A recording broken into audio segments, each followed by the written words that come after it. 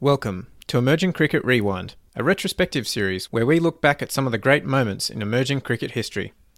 This time, we're travelling back to the 2003 Cricket World Cup in South Africa and exploring the background, performances, highlights and lasting impact of Namibia's first, and so far only, appearance at a major ICC event.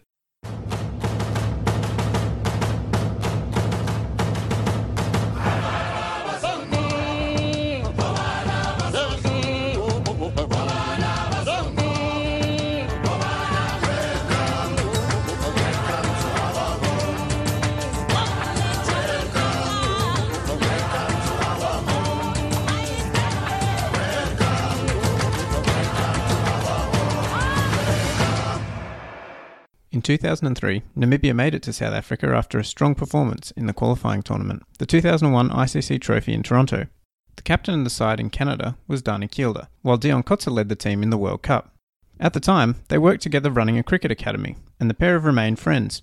Emerging Cricket was lucky enough to chat with the both of them about their experiences almost 20 years ago. Hi Nick, Dion here. I'm sitting here with Dani Kielder, so I think it'll be great if he helps me. As I said, it was 17 years ago, so memories are not quite what they should be anymore. Hi Nick, just so that you know, I will be the one talking sense and Dion the one talking nonsense. Yeah, we'll see about that.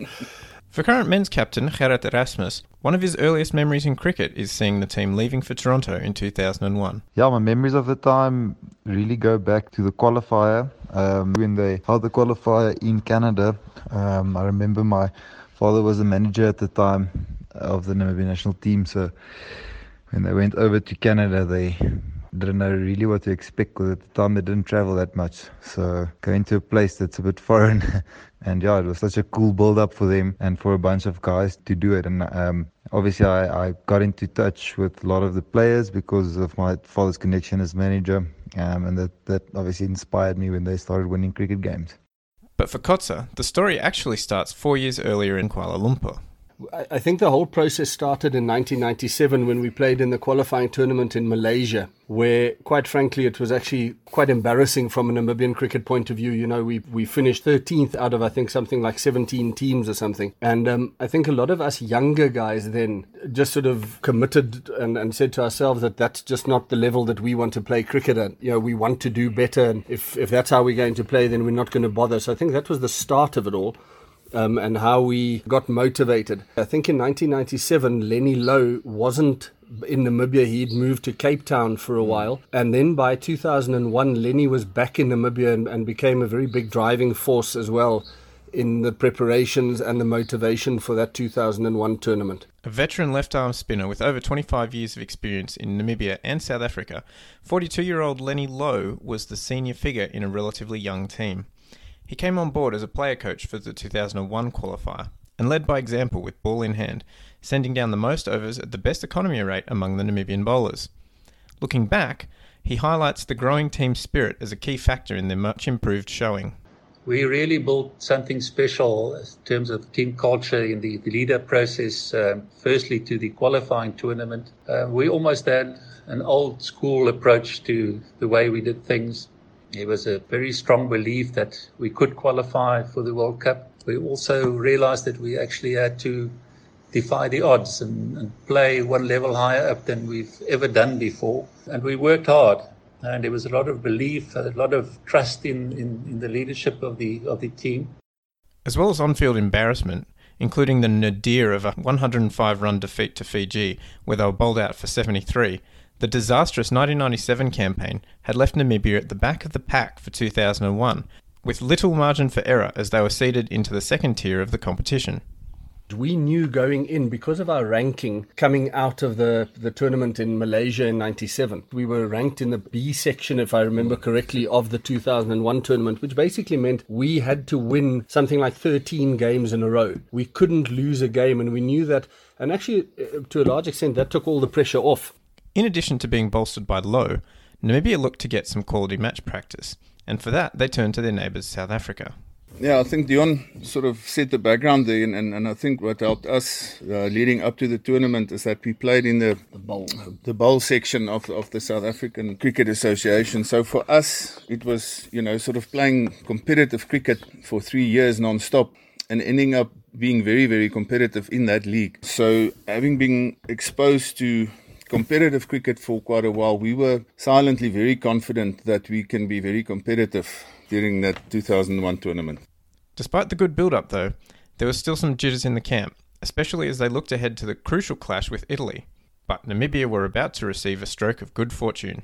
Going into the tournament, confidence, as Dani mentioned, yes, we were quite confident because of the level of cricket that we'd been playing at regularly. But it springs to mind here that confidence was such a frail thing at that stage, but to come back to the thought I had about confidence being so low, there was a guy I remember quite well. We were all very nervous about a guy called Joe Scuderi, who at that stage was an English pro playing in I think for Lancashire or someone in the county league, came from Australia originally, and Italy withdrew from the tournament literally a day or two before because ICC had refused to allow Joe Scuderi to play. But we were all incredibly nervous of how it was going to go playing against this guy, and it just shows you sort of how frail confidence was, even though we felt we were quite well prepared. In addition to Italy's withdrawal, the West African composite side also pulled out on the eve of the tournament after their players were denied entry by Canadian immigration officials. This left Namibia just 3 group matches against Germany, Nepal and Gibraltar, all of which they won handily, to set up a knockout clash against Bermuda, who were the 4th ranked side in their Division A pool. Going through the group stages, if you like, were, I think I'd be fair in saying, relatively easy. And the longer the tournament carried on in Toronto, it was quite hot, I remember. And the pitches became slower and slower and took more and more turn. And we had 3 fairly decent spinners in our side. And that definitely, the pitches started playing into our hands the longer the tournament went on. So by the time, Dani can maybe run you through a little bit of the thoughts about the actual Bermuda game, which was a crunch game. That meant we actually carried on and qualified for the Super League. Yeah, I think that was sort of the first. Well, every game was a crunch game, but that obviously was getting up to the Super Series, if you want to call it that. So yeah, having scored 221, which at that stage, anything above 180 was quite competitive, and we were sort of quite confident that we can defend that, which we did. I think Bermuda got 145 or something, and that was quite a big win for us. If you take the 75 win run for playoff is quite substantial. So we were very confident, and even more confident, having qualified for the Super Series. As momentum grew on the field, so too did motivation off it, with Namibia determined to keep extending their stay in Canada, defying their ranking from the previous event and the apparent expectations of the tournament organisers. Just to give you a little bit of background on the team spirit that was developing in the team, we got into a situation where I think it was probably 3 times during the tournament we'd come home after a game in the evening. And obviously ICC had made their predictions of what teams were going to progress, etc. And at least on 3 occasions we'd come home to the hotel in the evenings only to find that our room keys, the access with the room keys had been cancelled. And when the manager went down to reception to check what had happened, we'd actually been booked out of the hotel simply because whoever had made the bookings had predicted that by then Namibia would be out and on their way home. The team manager at the event, Francois Erasmus, recalls the incident well. I can so clearly remember when, after the first round, when our guys got back to the hotel having won every match until then, the electronic keys were not functioning. And everybody ran back to the manager, and I ran back to the reception saying, there's a problem, can we please have these keys replaced? And we were told, but your rooms were cancelled because you are heading home tonight on the first flight out. I said, why? Because now you and the other teams not qualifying for the Super 8 stage would be off tonight. And I said, but you may have done well to look at the log, because we are in fact in the Super 8 and we need our rooms for a while further. And it was just, I think, typical of the situation which we found ourselves in as Namibia at that stage. We haven't probably deserved to have any better reputation in the international cricket world at that stage, because we had lost on occasions where we were ranked to win but didn't perform. As well as their accommodation, the team also found themselves motivated by the transport at the event. It happened about 3 times, and things like that became major motivation for the team. Another issue was the team buses, where originally all the teams were traveling in the normal yellow school buses that you find in the States and in Canada. And I seem to recall that maybe some of the top teams were actually traveling in proper luxury coaches. And that became one of the motivations for the guys, was to say, we want to travel in one of those coaches to the games, which eventually happened. When we all walked down the first morning of the first match, every team had its yellow school bus. And the transport manager got onto every bus and told us, and probably all the other teams, he said, listen, this is where you're going to start, in this yellow school bus, and you're going to hop along to the municipal grounds where you will be playing. But I promise you, reach the top 8 and you'll get a proper air-conditioned bus. And he said, added to that, get to the semi-finals and the final, and I promise you a bus which will have air conditioning, TV, and fridges with cold water and juice in for you. And for the first 6 or 7 or 8 games, we traveled in the yellow school bus to every venue and reached the top 8 or the Super 8 stage, received our air-conditioned bus with ample space and ample packing and storage space for all the kids, and eventually received our bus with a TV and little fridges in for drinks when we reached the final against the Netherlands. So that in itself was like, managing your progress by way of the quality of your transport. It was simply magnificent to see also in that how the players grew in stature, taking off that morning on the way to the semi-final or to the quarterfinals in the Super 8 stage. It was as if they had grown quite a bit from 2 or 3 weeks before that when we arrived in Toronto. Yeah, we'd worked our way out of being booked out of the hotel every second day and out of the school buses into the proper coaches. So by the time we got to games like Canada and those sort of games, there was actually no pressure on us. I genuinely recall that we felt no pressure. We were just enjoying it, and we'd found ways of motivating ourselves just to say, listen, we're here and we've got our own motivation for carrying on. To help feel comfortable during a 3-week campaign on the other side of the world, the Namibians brought a little slice of home to their hotel room, on the advice of a man who had come to be revered in associate cricket circles. We set up a team room in the hotel in Canada, mostly on the advice of Bob Wilmer, who I sat for hours and who gave me advice on what it would take for us as a bunch of total amateurs. And Bob gave very, very helpful and solid tips. So we set up this team room in Toronto in our hotel. And in that team room, we did as if we were at home. Bob advised us, and we did bring to Toronto our own brand of coffee, which we liked, the brand of tea, which the guys drank back home, the jelly babies for energy, which they were used to, the music, which the guys knew and were comfortable with, and everything like that, magazines from home. We set up a laptop, and every player could come and sit in that lounge area and send emails in reply to the thousands of emails we got from back home.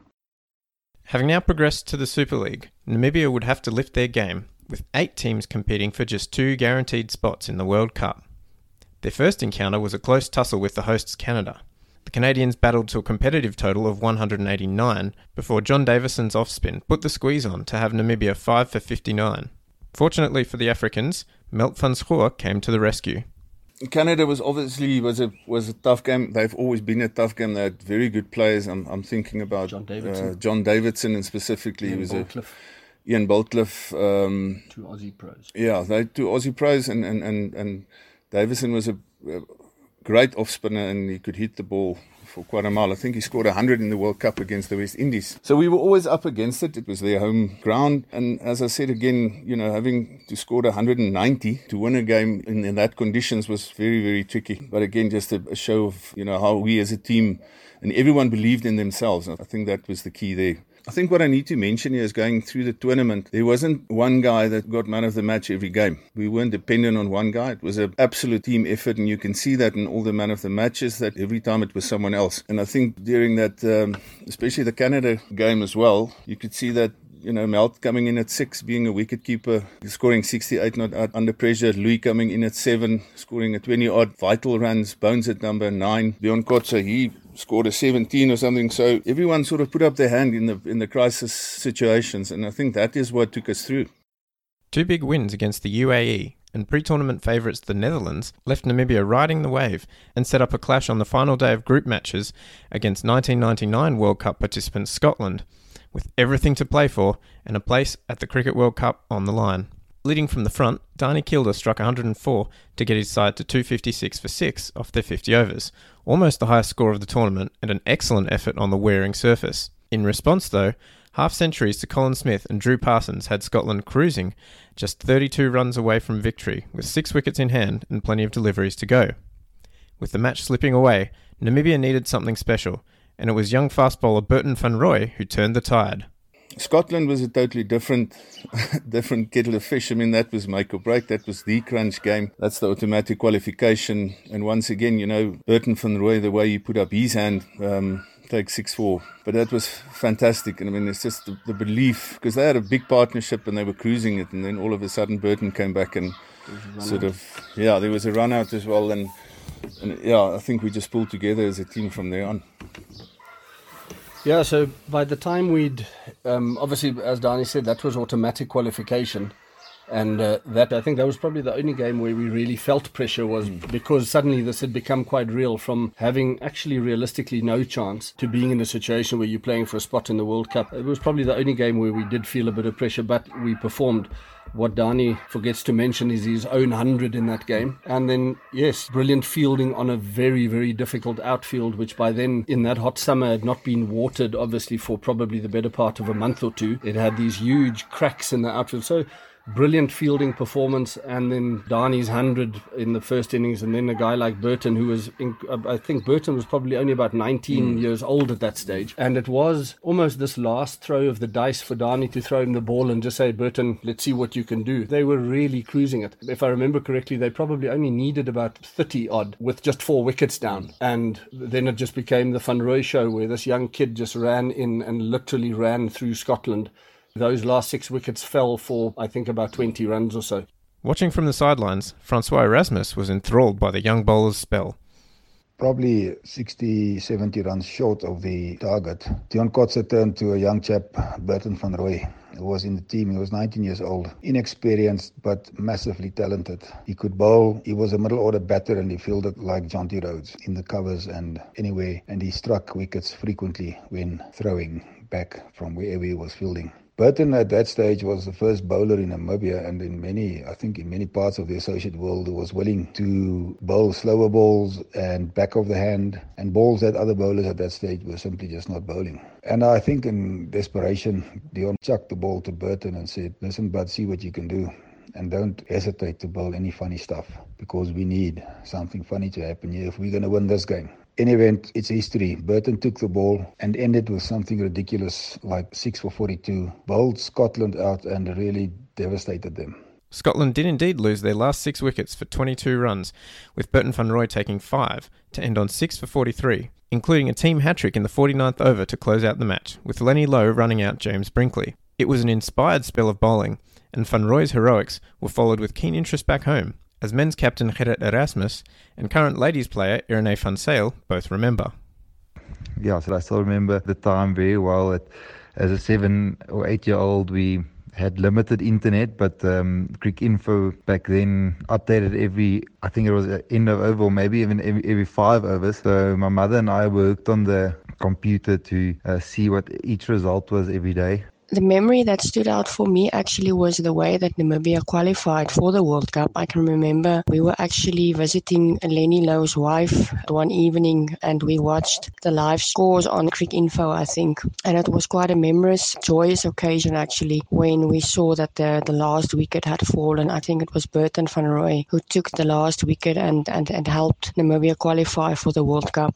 Everyone was just going crazy and celebrating for what the men had achieved. So that's definitely something that still stands out for me. Having secured qualification, Namibia were also into the final, where they stumbled for the first time in the tournament, with an agonising last ball defeat to the Netherlands, losing by 2 wickets on the last ball of the match. But they were into the World Cup, and despite it being very much a team effort, there were some standout individual performances, including Burton van Rooy's 19 wickets for the tournament and Dani Kilda topping the run charts. For Gerrit Erasmus and everyone back home, it was the culmination of several years' hard work. The way they qualified in 2002 was just because of their team culture, what they had created for themselves. And to go to the 2003 World Cup was really a celebration of what they had done for a year or two or a good period of time. With 18 months between the triumph in Canada and their first appearance on the big stage, the next challenge for Namibia was keeping sharp in the intervening time. They did this as best they could, looking once again to neighbours South Africa, but the team was under no illusions about what awaited them at the main event. Until then, as Dani mentioned earlier, we'd been playing in the B section of South African domestic cricket, which was at that stage known as the bowl competition. After our qualification, and in other words, into the 2002 season, we were allowed into the actual one-day first-class competition in South Africa, where we were then playing against the full A teams of the provinces, like Western Province and Gauteng, whatever they were called at that stage. So we were playing against all their proper first teams. Obviously, that helped in a large degree, but I think if you looked at it closely, you'd see it probably amounted to about 5, maybe 6 games that we played. So to be perfectly honest, absolutely nothing could prepare you, not just for the pace, but just the class and the level that you were going to be exposed to in people like Wasim Akram, Brett Lee, Shoaib Akhtar, Zahir Khan. I mean, just to name a few, that's just the bowlers. And then obviously, we were suddenly up against the best batsmen in the world at the time. So while certainly we did everything we could do, and we had Bob Woolmer at that stage was still closely involved with associate cricket as well, so he was helping. I know he brought out a Pakistan B team before the tournament. So as much as we could do, we certainly did. But to be honest, you have to probably play at that level consistently for a good number of years to feel that you are in any way able to compete and perform. So I don't think anything could have really prepared us for what we ran into. Behind the scenes, Namibia and the other qualifying associates had a great ally in Woolmer, who took his role as the ICC's first high-performance manager very seriously in helping them to prepare. Certainly the period 2000 to 2003 was a very exciting time for Namibian cricket and also for, I think, associate cricket worldwide. For us, we knew that if we were able to qualify in 2001 for the World Cup, it would be a very exciting time for us as Namibian cricket. And you mentioned the name of Bob Woolmer. He certainly played a big role in assisting Namibia cricket. He was very closely involved for quite a period, where he made a very good impression on all of us. He also played a big role in organising a high-performance tournament for the qualifying teams, the associate teams that qualified for the World Cup. So we all have very fond memories of Bob. He was probably way ahead of his time in terms of innovative thinking. At that stage, he was already demonstrating and talking about lap shots, reverse sweeps, etc., which, those ideas were great at that stage, but we were probably technically not good enough to really implement them. But certainly Bob was very innovative also in terms of involving psychologists, eye doctors, etc. in the game to help us prepare for the World Cup. Woolmer's county connections also provided Namibia with their first full-time coach, a Scottish all-rounder with ODI experience for England called Dougie Brown. Now with the Karachi Kings in the PSL, in 2003, Brown was just starting his journey in the world of coaching and relished the challenge of working with Namibia's ragtag group of cricketers. First of all, it was all done through Bob Woolmer, who was my coach at Warwickshire for 8 years. He was at this stage the high-performance manager of the ICC. His responsibility was to develop the growth of the game in the associates, of which obviously Namibia were one of the associates who had just done incredibly well and qualified for the World Cup in 2003. So, as a young coach, making my way in the game, although I wasn't actually coaching at that stage, I was still playing, still very much playing. It was a great opportunity to take a relatively inexperienced side, a side who were made up of everything but professional cricketers. There were school teachers, there was police officers, there were investment bankers, there were hunters, there were students, and actually trying to create something pretty special with regards to a sort of identity and culture and behavioural aspect of what sort of brought them together. And it was really exciting for me. That was what I knew, that was what Bob was very good at doing, bringing like-minded people together and giving them something to work towards, and that was what we kind of tried to do. Ready or not though, just being there felt like a win shared by everyone in the tight-knit Namibian community, like current players Irene van Sale and Stefan Bard. So it's always quite special to see a team of your country represent the country at a spectacular event like the World Cup. Doesn't matter which sport it is, and even to have seen it broadcast on TV was quite something special. It always brings people together in some way, and everybody celebrates. It doesn't even mean if you watch cricket or you know cricket, but somehow people still stick to the TV and follow the guys. I actually knew quite a few of them pretty well. In fact, Dion Kotze and Dani Kilde were my coaches when they started with their academy in Namibia while I was actually still in primary school. So I got to know them quite well. Like I said, Lenny Lowe, my parents were sort of house friends with them. I knew their son, who was also playing cricket at that time. So there was quite a few guys, Stefan Swanepoel, Meld van Schoor. And as you say, Namibia is quite a close community, so it's not difficult to rub shoulders with these guys. Jan Berry Burger, I actually played some cricket against his sister when I was in high school. The city where they lived in the country, a small city actually, we used to have two teams playing, school teams playing, and JB's sister was also playing. So in that way, you always sort of get into contact with people and you get to know them, follow them. When Namibia used to play games before the World Cup, preparation games, and you would flock to the grounds, and obviously everybody was there. So that's how you get to know some of these guys. It was massive for us as a cricketing community. A few of the boys that played in that World Cup, I still ended up playing with in my career. Guys like Bjorn Kotze, Sarel Burger, played a few games with Louis Berg as well, Harry Snyman. So for me, and at that stage when I was a kid, some of those guys were coaching me as well. Guys like Dion Kotze and Lenny Lowe. And, for me, it was so cool to see these guys.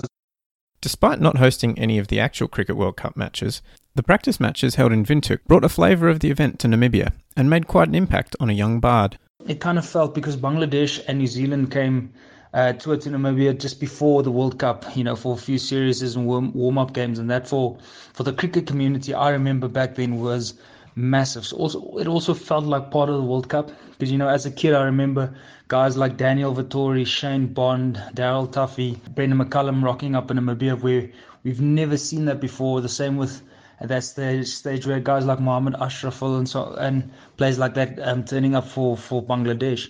And as the World Cup drew closer, excitement was building in Namibia for a major world event being hosted in their backyard in Africa. Obviously, yes, there was quite a lot of hype about it in Namibia. And when I say a lot of hype, as much as there could be in a community as small as ours. But there was a lot of hype about it, and people who were certainly there and supporting us. We were actually, hoping it would not be in South Africa, because we have been playing so much in South Africa. We wanted actually to play, say, for instance, in the West Indies or in Australia, for that matter. But having played so much in South Africa, it obviously it was better for us to know the conditions that we were going to play under. Yeah, it was certainly a very proud moment for all of us to be playing in the World Cup as an African team. I think all of us will remember that opening ceremony where we walked around the field and you got that special feeling that you, as an African team, you were part of something very special. And still till today, we still remember that. We still remember the pride, the honor of just being involved in such a very special occasion. I totally agree with you. There was a real African feeling to it, even now if you watch the highlights back from 2003, even the introductory, they have like this introduction before the games, and it's the World Cup introduction song and all that, and it gives you that whole South African or African feeling. And I think that was pretty cool as well, considering that when we went to South Africa to watch it, it wasn't that far. It felt like home.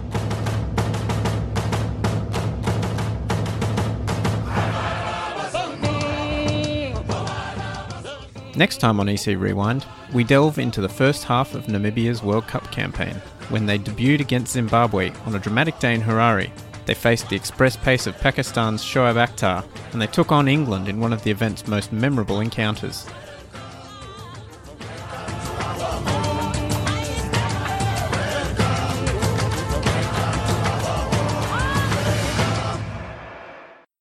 This Rewind podcast is a production of Emerging Cricket, written, hosted and edited by Nick Skinner. Special thanks go to the ICC and Rob Moody, also known as Robalinda, for the archival audio, as well as Dougie Brown and all the Namibians who kindly shared their recollections. Dion Kotzer, Dani Kilda, Francois Erasmus, Lenny Lowe, Irene van Zyl, Gerrit Erasmus and Stefan Bard. For more leading coverage of the game outside its traditional centres, head to emergingcricket.com or subscribe to the weekly Emerging Cricket podcast on Apple Podcasts, Spotify or wherever you get your podcasts. If you'd like to chip in to support us financially in producing more high-quality content, you can visit our Patreon page at patreon.com/emergingcricket. That's Patreon, spelt Patreon.com/emergingcricket.